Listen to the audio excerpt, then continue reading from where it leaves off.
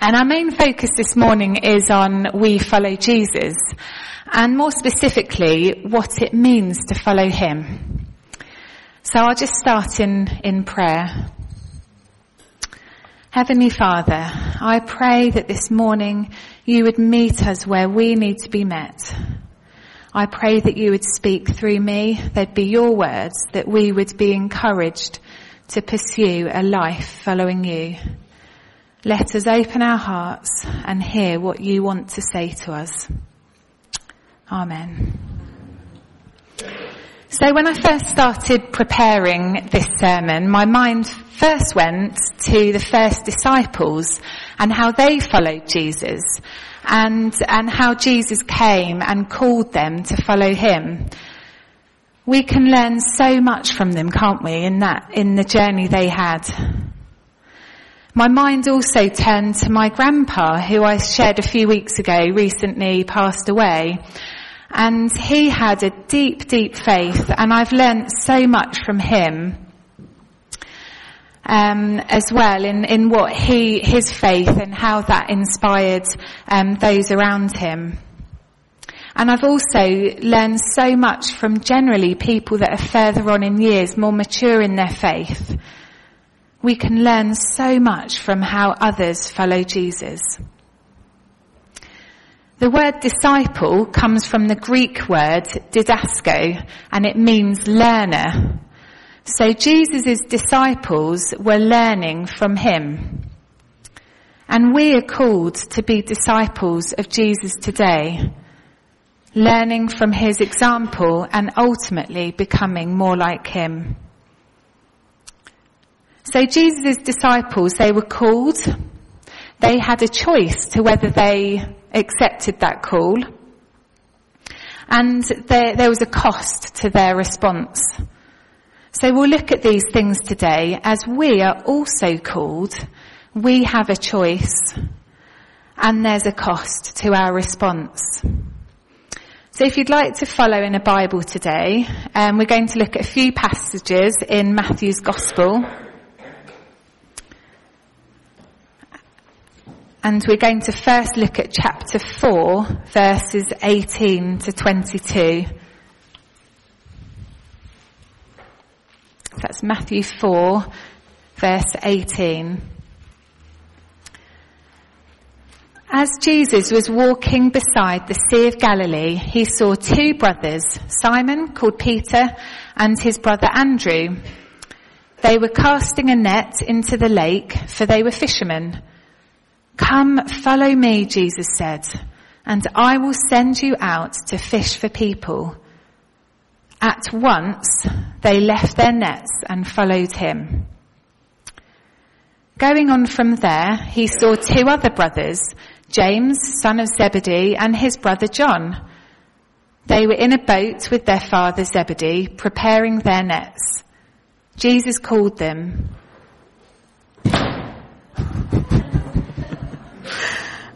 And immediately they left the boat and their father, and they followed him. And then later in Matthew 9, verse 9, it says, "As Jesus went on from there, he saw a man named Matthew sitting at the tax collector's booth. 'Follow me,' he told him, and Matthew got up and followed him." It really surprises me how brief these verses are on the calling of these disciples. Jesus rocks up on the beach, goes up to these men and invites them to follow him. And it says, at once, immediately, they drop everything, leave their family and go. Jesus approaches Matthew in the tax collector's booth and asks the same question. Matthew got up and followed him. There must have been something quite profound about Jesus that caused these men to drop everything and to follow him. Doesn't appear that there was any hesitation. They just went. I think there must have been a whole lot more going on that led them to say a resounding yes to the call of Jesus.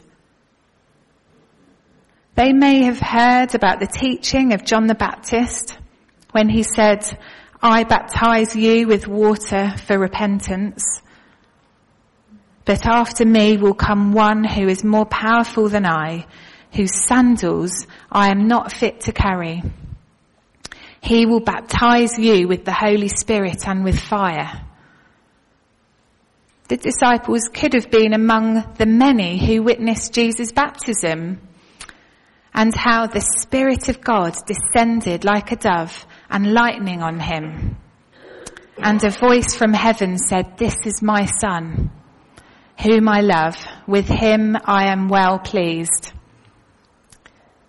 The disciples may have heard firsthand Jesus preaching for the first time. "Repent, for the kingdom of heaven is near." They may well have been familiar with many of the Old Testament prophecies, such as in Isaiah chapter 9, where it says, "For to us a child is born, to us a son is given, and the government will be on his shoulders. And he will be called Wonderful Counselor, Mighty God, Everlasting Father, Prince of Peace."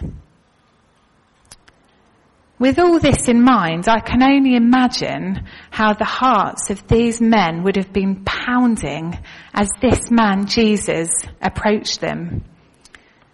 The fishermen were not educated men. Matthew was a despised tax collector. But despite my reputation, he's not only talking to me, he's calling me to follow him. I wonder if they felt a bit starstruck. This is that man, Jesus, the man who's causing a stir, the man who we've heard about, the man who we've been watching, and he's coming to talk to me. The fact that Jesus called his disciples is totally countercultural.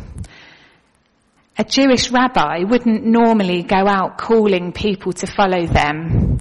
Instead, followers would have been there with the rabbi, sitting at their feet, coming to listen to their teaching.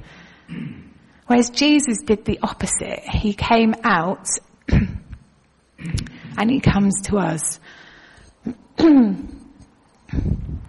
Jesus calls you and he calls me to follow him. He comes to where we are and he meets us and he calls us.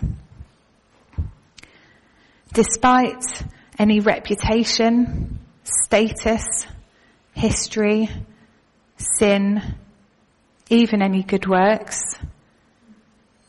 Jesus calls you. He wants you to learn from him and become more like him. Jesus calls us daily to follow him. He wants us to spend time with him. He calls us to resist temptation, and he calls us to trust him. He comes to us where we're at and calls us. So what will your response be? Is there anything that you need to drop and follow him? Do you need to say yes to Jesus? But of course, we also read that there's a cost to following him. In Luke chapter 9, it says, "Whoever wants to be my disciple must deny themselves and take up their cross daily and follow me." What does it actually mean to take up your cross? It's not really like lugging a proper cross, is it? We lug our cross around each day. That's not what he means, is it? It's dying to our own self, our desires, our own personal things we want to do. It's laying them aside, and it's going the way of Jesus, learning from him. Our lives are a living sacrifice.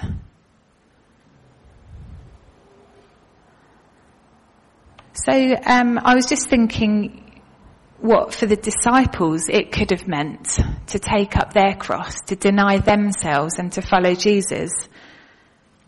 So for them, it was perhaps giving up the family business, leaving behind wealth, working long hours and overtime, travelling long distances, experiencing public ridicule and persecution.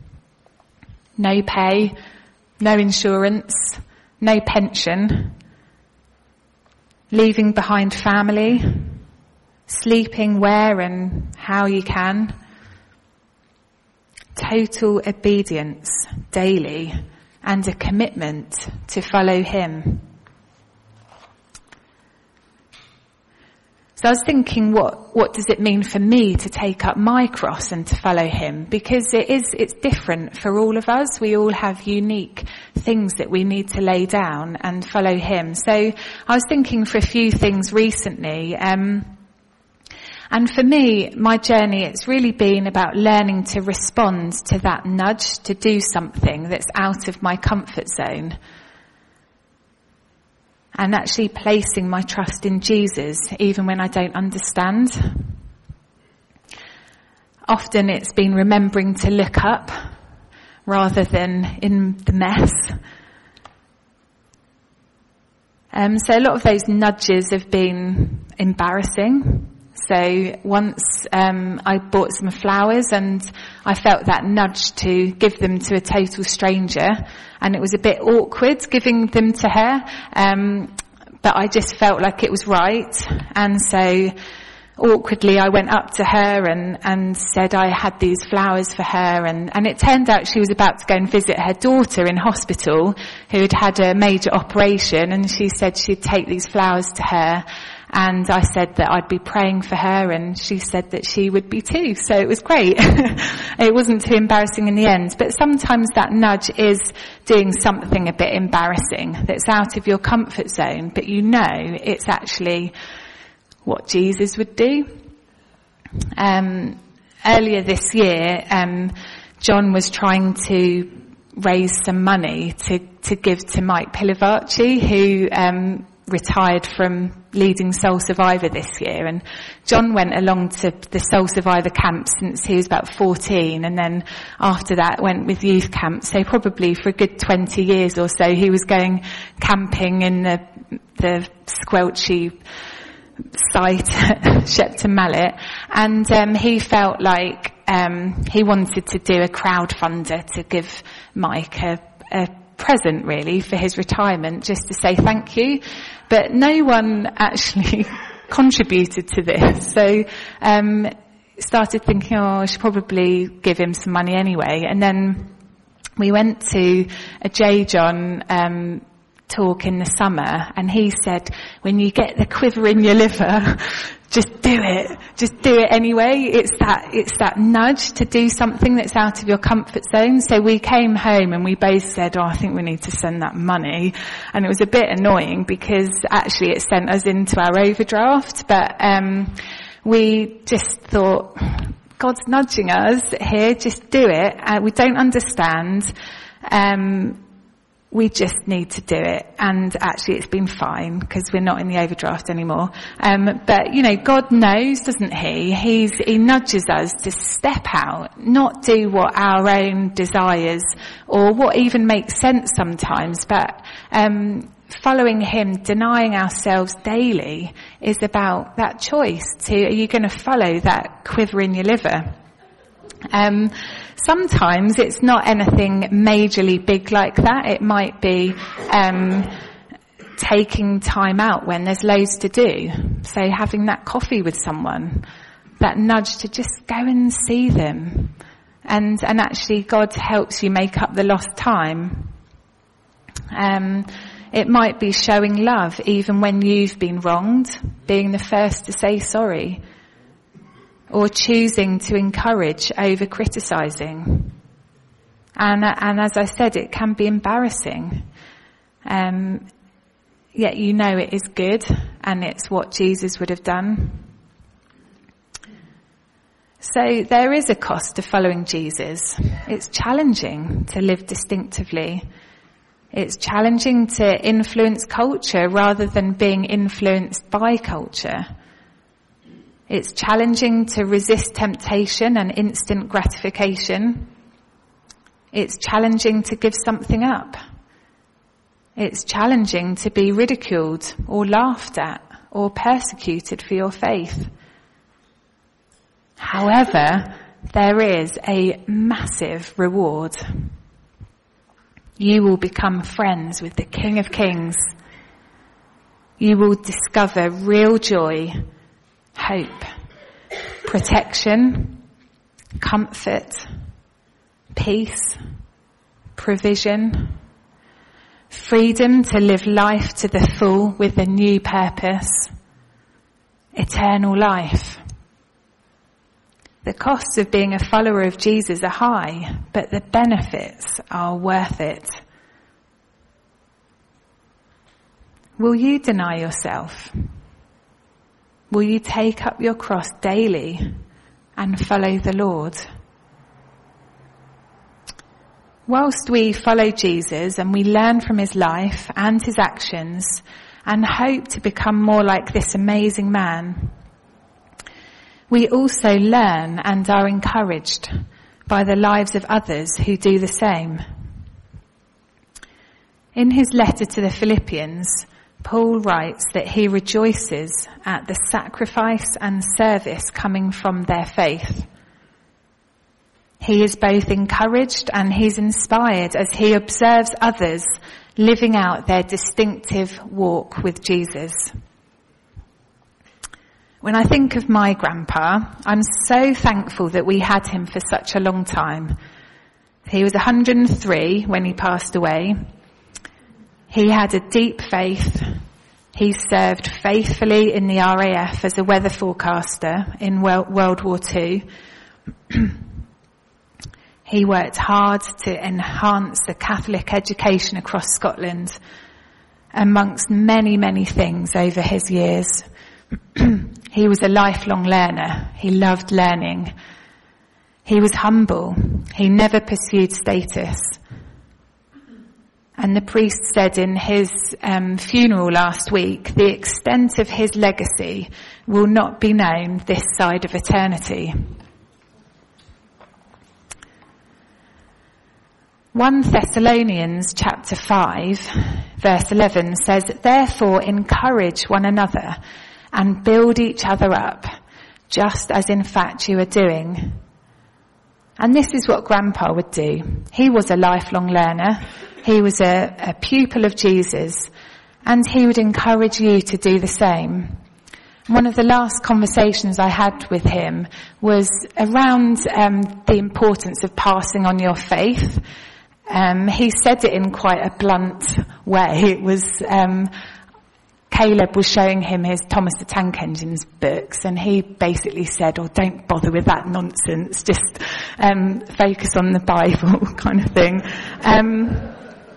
But how wise, someone else might not have got away with saying it quite like that. In the book of Acts, a prophecy from Joel is referenced. It says, "In the last days, God says, I will pour out my spirit on all people. Your sons and daughters will prophesy. Your young men will see visions, and your old men will dream dreams." Age does not preclude you from dreaming. Age does not preclude you from continuing to learn and to follow Jesus. Age does not preclude you from being an inspiration and a great encouragement. You can get away with saying things to us that bring about challenge and growth. I want to encourage us all today to honour these awesome, wise servants of Jesus. Many of you are here today, and others will be listening at home. Talk to them. Visit them, ask questions, listen to their stories and glean from their wisdom. You will be encouraged.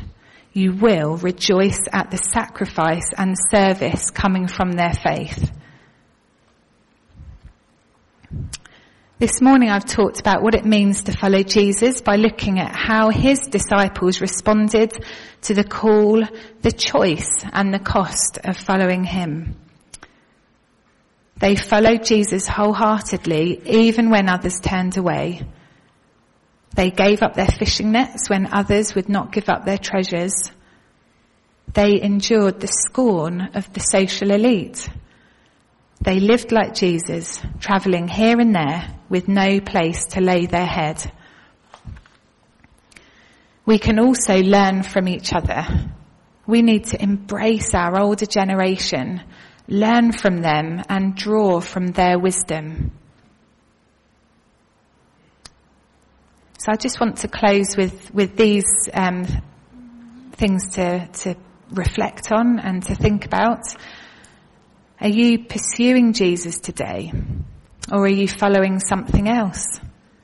Ambition, money, popularity, pleasure, the opinion of others? Will we take up our cross daily to follow Jesus? Jesus calls us and we have a choice. The costs of following him are high, yet the benefit far outweighs it all. Thank you, Jesus, for your incredible example that you call us daily.